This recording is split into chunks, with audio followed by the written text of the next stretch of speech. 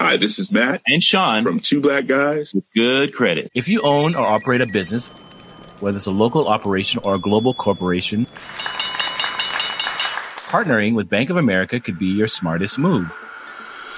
By teaming with Bank of America, you'll enjoy exclusive digital tools, award-winning insights, and business solutions so powerful you'll make every move matter. Position your business to capitalize on opportunity in a moment's notice. Visit bankofamerica.com/banking for business to learn more. What would you like the power to do? Bank of America, N.A., copyright 2024. My business used to be weighed down by the complexities of in-person payments. Then, Stripe Tap to Pay on iPhone came along and changed everything. With Stripe, I streamlined my payment process effortlessly. No more juggling different methods. Just a simple tap on my iPhone and transactions are complete. What's truly remarkable is how Stripe caters to all my customers' preferences. Whether they're using cards, Apple Pay, or other digital wallets, Stripe ensures a smooth checkout experience every time. Setting up Stripe was a breeze, taking just minutes to get up and running. From local markets to global retailers, Stripe helped me expand my reach and grow my business with ease. To learn how Tap to Pay on iPhone and Stripe can help grow your revenue and reach, visit stripe.com/tapiphone. On this episode of DTNS, is Microsoft out of the virtual reality game? What is next for Tesla after some less than stellar press? And how do e-scooter companies bounce back? Can they?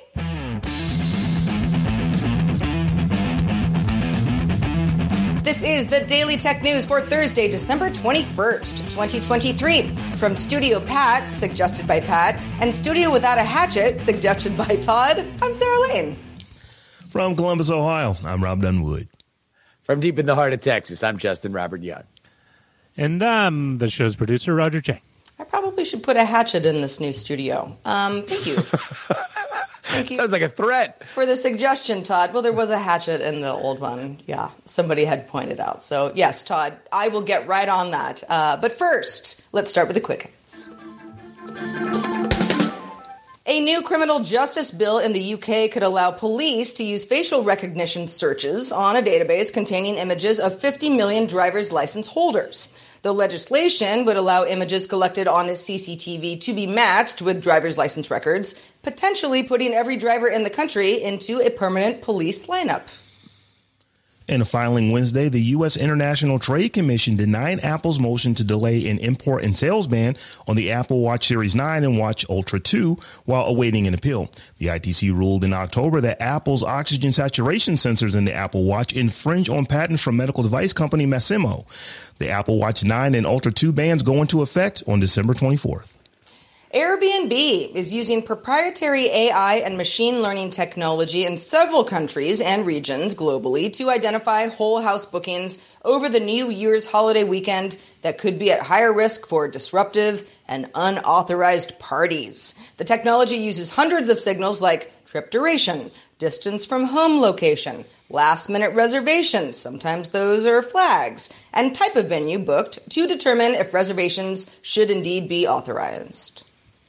Bethesda, maker of Starfield, said of the company's biggest launch ever, with more than 13 million players since its release in September, that you can expect updates to the game about every 6 weeks in 2024, starting in February. These updates will include everything from quality of life improvements to content and feature updates. The Starfield team is also hard at work on the development of Shattered Space, the first expansion to the game, due next year as well. Bloomberg's Mark Gurman reports that Apple's Vision Pro headset, announced back in June for the first time, is lining up for a February launch. He also notes that we shouldn't expect another launch event for the $3,500 device, as supplies will probably be limited. Got a cheer from the audience there. I mostly a cheer that it's that soon. Because oftentimes when you say beginning of next year, it means anywhere between April and May. So February would be aggressive. Right. Yeah, indeed. Well, speaking of VR and mixed reality, Microsoft announced that it is deprecating Windows mixed reality and removing the feature in an upcoming release of Windows. Microsoft's attempt at building out a VR ecosystem for PCs kind of inactive over the last few years. The nixing of Windows mixed reality also includes ending support for using a Windows mixed reality headset with Steam VR and the dedicated mixed reality portal app. The news timed interestingly, obviously. We just talked about Apple's Vision Pro headset, late January, perhaps early February launch for consumers. So what do we all think here? Is Microsoft just putting it all on pause to see where we land in a few months? Is this Apple's game to play? Well, I think that this is a deprecation. This is an ending of life that makes sense. I've heard people in various comments saying, that Microsoft's getting like Google, and this is not the case. This product or this line, this service that they were trying to offer, they just missed the mark. It wasn't something that Apple, that Microsoft did well. So I think a big part of this announcement is that, we know that this behemoth Apple is about to come out with something. We're not really extending life on doing what we're doing. So we might as well just go ahead and end life on it now so that we don't have comparisons made to us when we're not really even trying to be in the space any longer. The reality about this space is that it is hardware dependent. And that's the restrictor plate that you've seen on every single one of these devices, be they from Microsoft or Meta, who I think right now has the best in class device in the world of mixed or virtual reality. Even Apple, for as exciting as that device might be, they still had to go with the very un-Apple-like rat tail. Wait a minute. Let me translate that to Cupertino. A supple woven cable that connects to a physical battery that you keep in your pocket. They did not want to do that. The reason why they had to is because there are hardware realities to make a great experience be possible. And let's assume that the initial reviews of Apple Vision Pro are correct. That means that we are looking at a new paradigm shift in terms of what this space will be. I applaud Microsoft for understanding that what they've done to this point isn't the future, and they can shut down what they have going now so they don't have to answer any questions of whether or not their solution is a solution that matches up to what the current meta is. Yeah, I'm with you on that. I think for anybody who's not in the VR space, which is a lot of people, that included myself until I got my first Quest, and then I was like, there's some killer apps on this thing. I really enjoy this. I never fooled around with anything that Microsoft made in the space, so this doesn't affect me at all. If Microsoft figures out, okay, so here's what seems to be gaining traction, and I'm not just saying that has to come from the Vision Pro headset at all, but VR is going to get a real boost in the conversation, at the very least, over the next few months. Microsoft coming in with, some apps that are part of existing ecosystems or ecosystems that don't even exist yet. Microsoft does a lot of that stuff really well already. And, that way, instead of, saying like, but poor Windows mixed reality, that never went anywhere, it can rebrand however it wants to. Yeah, Justin, you said in our pre-show that in the era of Satya Nadella, that they do what they do well, and they really do it. And things that aren't necessarily their core forte, he whacks it. And this is one of those cases where it absolutely makes sense. This platform wasn't going anywhere. They haven't really built a new headset. They actually canceled the last headset that they had planned, and they haven't really done anything in, probably close to 2 years. So the fact that they're letting this go, and not having to, as you say, make those comparisons to Apple when they're not really even in the space, it just, to me, just makes complete sense. And they're not chasing. That's the biggest thing. If you compare to where Ballmer was, especially in the last 5 years of Microsoft, they were reactive. They were looking to where people were talking about things now and trying to throw a lot of spaghetti at the wall because they understood they had a lot of money and they understood they have a lot of engineers. I think that was a Microsoft that was insecure about where they were when Satya came in. He understood, hey, our strength is Azure. Our strength is the same thing that we've always had. We have an exceptional sales team that sells to enterprise better than anybody else on the planet. So let's leverage that. I mean, reminder, there was a time when Satya came in when a lot of the rumors were that he was going to sell off Xbox because he didn't feel that Xbox was something that directly dovetailed into a core strength. Now, they've been able to make that work. But still, they don't need to spend the money or divert time, energy, and effort to playing in what right now, even if Apple wins here, is an unsettled space, because you're going to need to understand exactly why they're winning in terms of hardware before you can even begin to compete. The meta right now for AR and VR is primarily games, trying to think of a way that you can get into an immersive reality and enjoy yourself in that landscape. What Apple is pitching is essentially a laptop replacement. Will it work? We're all going to find out, possibly as soon as February. But you need to know whether or not that works before I think you're even able to chart a course going forward.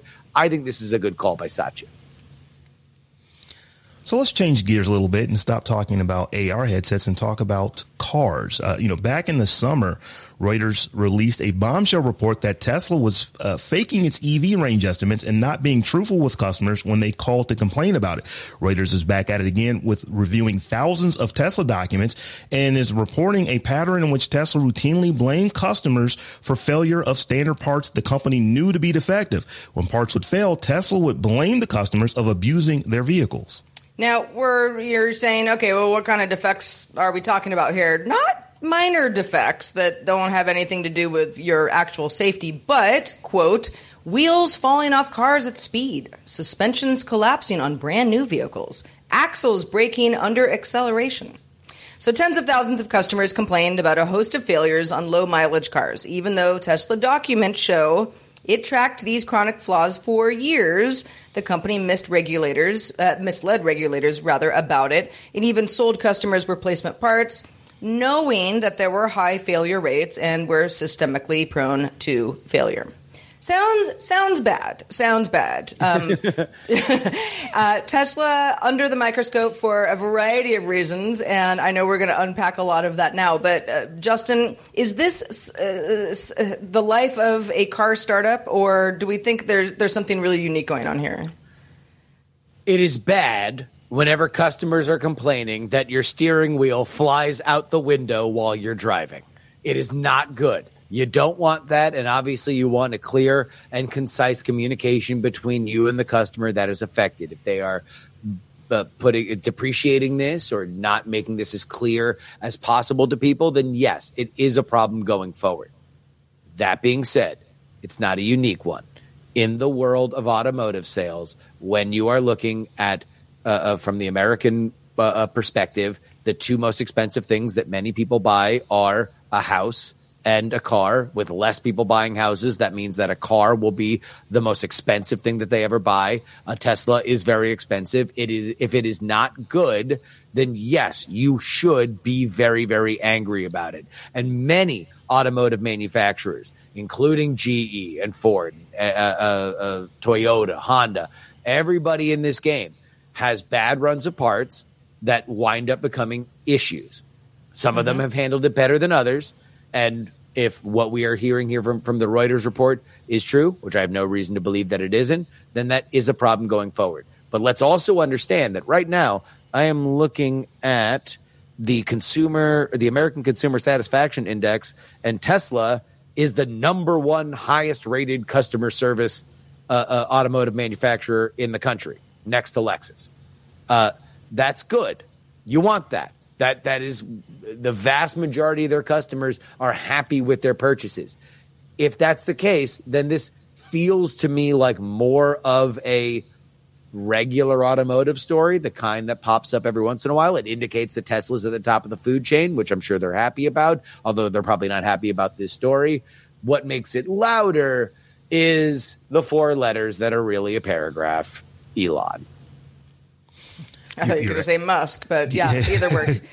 You're absolutely right. And this is one of those situations where having a CEO who is polarizing and whose name is as popular as your brand, in some cases, maybe even more, this is where it can come to bite you, because, Justin, I think you're right. This is probably just a regular automotive story that we probably wouldn't be covering if it weren't for the fact that it is Tesla and Elon Musk. He's polarizing.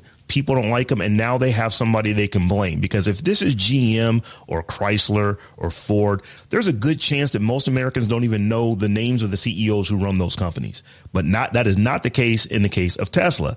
So there is a person, there is a figure that you can blame on this. So there's just outrage because he also is a polarizing figure. About half the country loves him, about half the country, well, actually, it's probably more like 25% loves him, 25% hates him, and 50% are just indifferent. Don't think about him. You don't even think about him. Well, Right. unless you do a show like ours, and then you just have Then to. you have to. Then you have to. Yeah, I mean, I think a lot of this is, reading through some of the stuff on the surface, you go, wow, I mean, God, they're lying to consumers. This might be a case of customer service that people find to be good customer service, but just is not run efficiently.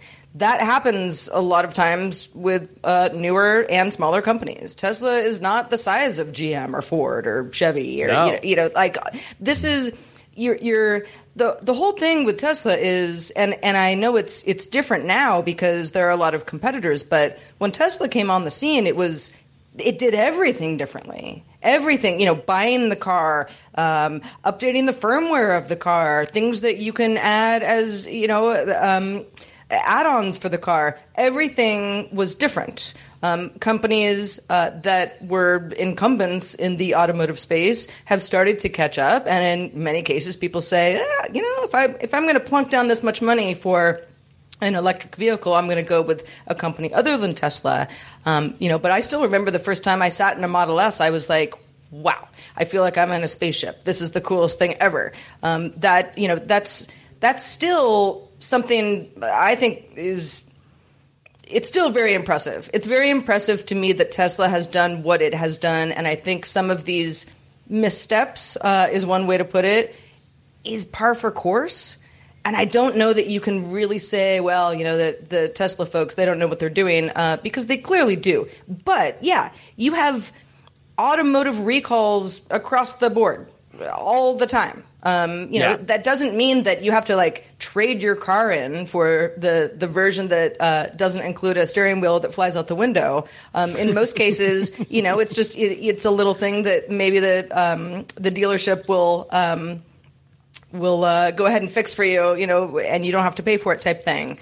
But yeah, part of this does feel a little overblown because people want to get fired up about Tesla in particular. Well, and I think that there's a narrative that Elon Musk is move fast and break things, and you look at SpaceX rockets exploding, you look at the dumpster fire that is the model for X, and you might be reasonably led to think that Elon Musk has no good car ideas. But the reality of this is that SpaceX and Tesla are transformative companies. There had been no new American car company until Tesla, and they are operating in a market and doing very well when we have declining EV sales. And that is not because of Tesla. That is because of everybody else that has tried to get into this market, and despite the fact that there are heavy government subsidies, have not been able to sell as well. A lot of the lines from more established car companies have not taken off in the same way that Tesla has. So you have to take it seriously, but I do think that the Elon hype cycle is a bit overblown. So, folks, if you want to stay up to date in the fast-moving world of artificial intelligence, you need to listen to AI Name This Show. Each week, Tristan Jetra and Tasia Custodi wade through the hype and the doomsaying to keep you informed about the latest news in AI, and you can catch it at AINameThisShow.com.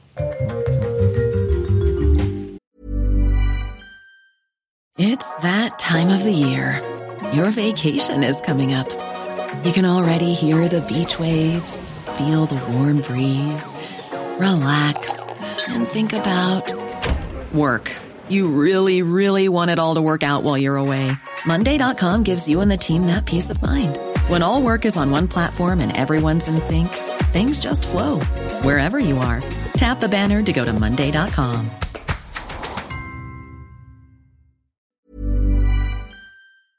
My business used to be weighed down by the complexities of in-person payments. Then, Stripe Tap to Pay on iPhone came along and changed everything.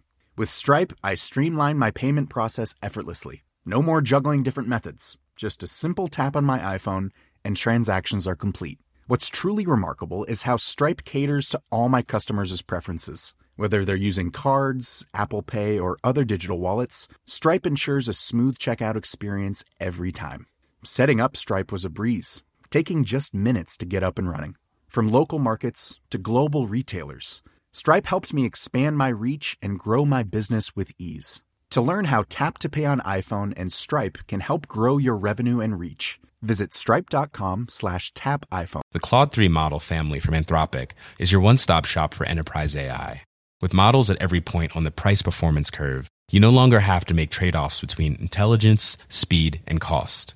Claude 3 Opus sets new industry benchmarks for intelligence. Sonnet strikes the perfect balance between skills and speed. And Haiku is the fastest and lowest cost model in the market, perfectly designed for high-volume, high-speed use cases. Join the thousands of enterprises who trust Anthropic to keep them at the frontier. Visit anthropic.com/Claude today. All right, yesterday we talked just briefly about e-scooter company Bird filing for Chapter 11 bankruptcy in a U.S. bankruptcy court in Miami, Florida. So, Justin, do we consider this a sea change in the e-scooter business overall, or a symptom of a larger trend, or is this just Bird? It's not a sea change in the world of scooter rental. It is the sea changing permanently. It is the sea changing into a dry riverbed. Not to say that there will not be scooter rentals in varying cities where people are able to make it work, but I think the era of Bird being a larger company is absolutely done. And not only that, I think an entire era of technology companies are done. There was an article written by a great writer, Derek Thompson, it was either this year or last year, where he referred to the millennial subsidy. The idea that low interest rates created a lot of startups that were catering to a demographic that had enough disposable income that wanted to capture the market and therefore created inefficient companies so they could do so. Get as many people into the tent as possible and then figure out this whole getting profitable kind of thing. Mm-hmm. And there was no better place to live while that was happening than where I lived in the Bay Area during that period of time. Good Lord, did I enjoy the fruits of a lot of misbegotten ideas that were catered almost directly to me, spending far too little money for far too ridiculous a product. And I don't think that anything approached that in the same way that the scooter revolution did, to spend not only a high a ticket amount of money to put out scooters, pay people to recharge them, and understand that these nearly $1,000 pieces of machinery were going to deteriorate in not months, but weeks, sometimes days if they got thrown in Lake Merritt, like I often saw them in my neighborhood in Oakland, then you understood you were lighting money on fire so you could possibly capture a unique change in the way that people moved in cities, that people didn't want to own cars. They wanted to get between 1 to 2 miles from their house via another faster mode of transportation that they also didn't want to own or park or care about once they got done riding. I love the scooters, especially when I lived in Oakland. I was a big fan. Don't use them so much anymore because it doesn't fit the lifestyle. But I do think it dying is not only a sign that this entire genre is done.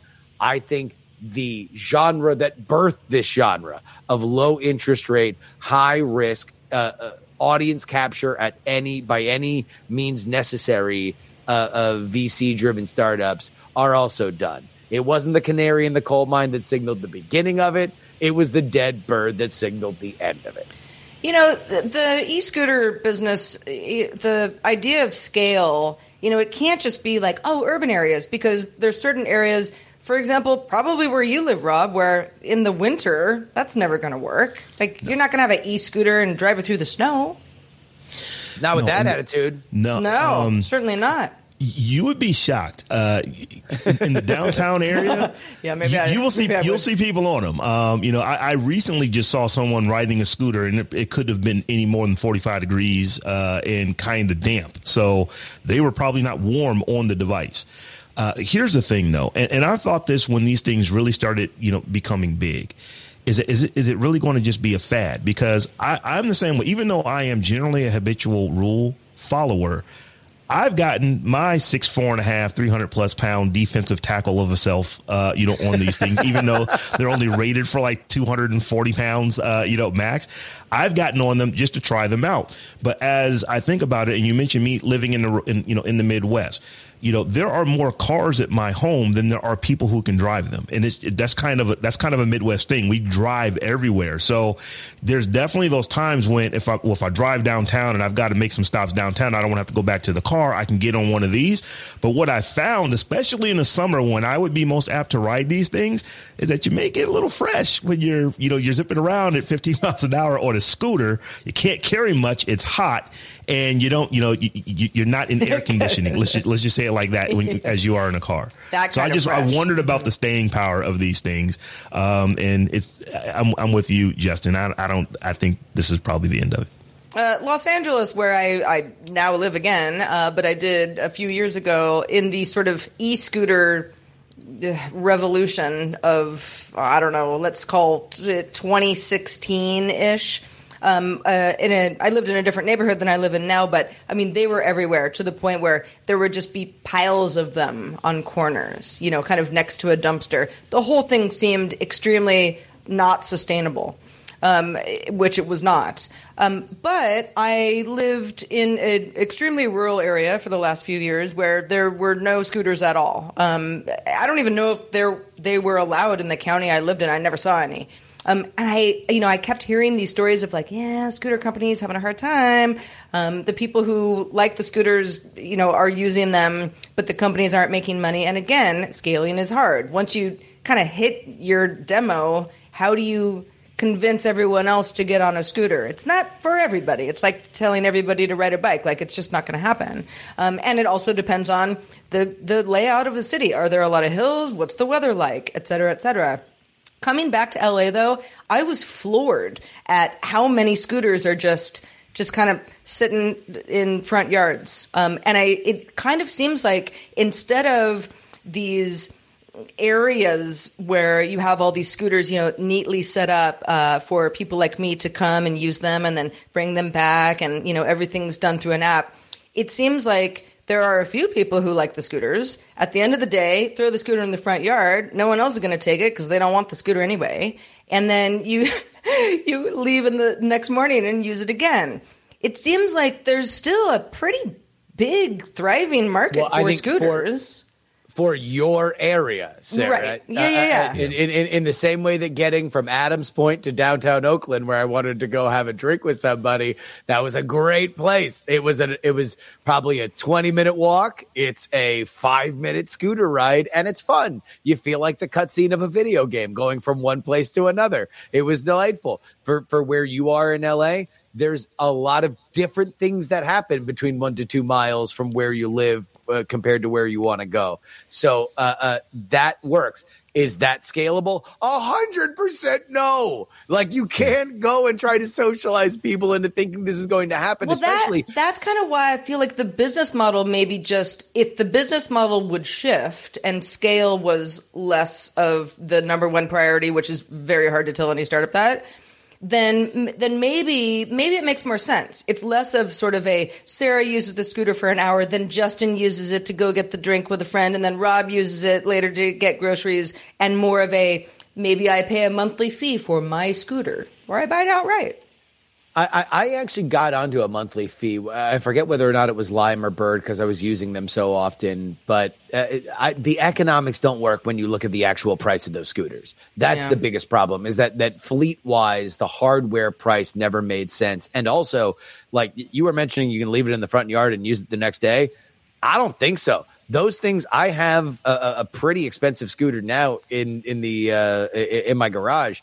But if you're screwing around with it for like an hour, you need to charge it. And they were paying people to go charge it in their apartments.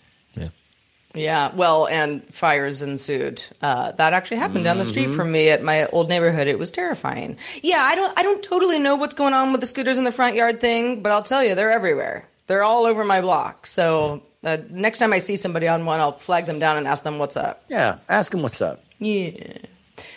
All right, let's check out the mailbag. This one comes from Ryan in Minneapolis. Hi, Ryan. Ryan says, my biggest concern with a natural language model option in a car is that it could potentially be triggered by anyone in the vehicle. How will the add-on device know which person is speaking and if they're the driver? That said, it makes me glad that these features didn't exist 40 years ago when I was a knee-high poop stomper. Well, Ryan, we're glad you're out of that phase. This is in response to our conversation on GDI yesterday, where we were talking about both Porsche and Aston Martin coming out with more customized versions of CarPlay, so that you're using CarPlay in your vehicle, but you feel like it's something a little different and special. These, of course, are premium car brands. But I've never really thought about voice activation being a safety issue inside the car. I guess it depends on who you're carting around in the car. Yeah, I would imagine that if they really were worried about that, they could make these things so directional that you can just tell where someone is talking in the car. Right. Microphone technology is pretty good, so they could figure out if you're in the passenger seat in the front, if you're in the back, if you're in the driver's seat. Microphone technology should be able to figure that out. Yeah. Well, if anyone's ever been in the situation where it's like, no, sometimes you want the passenger to be figuring out navigation using voice, do let us know. Feedback at dailytechnewsshow.com.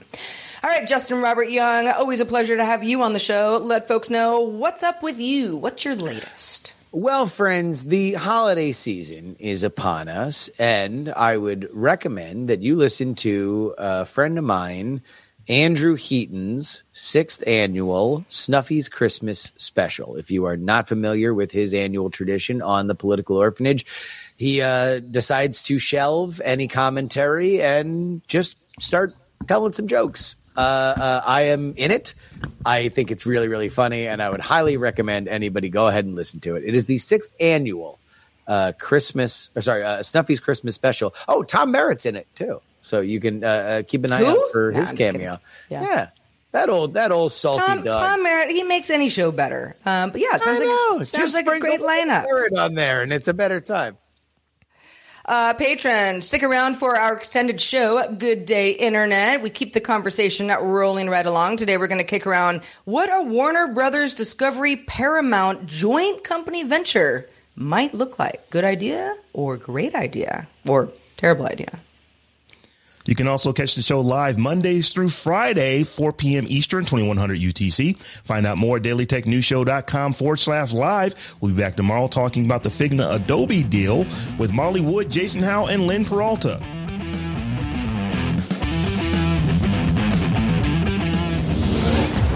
This show is part of the Frog Pants Network.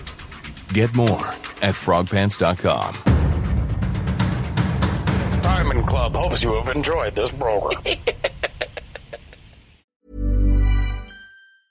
Hi, this is Janice Torres from Yo Quiero Dinero.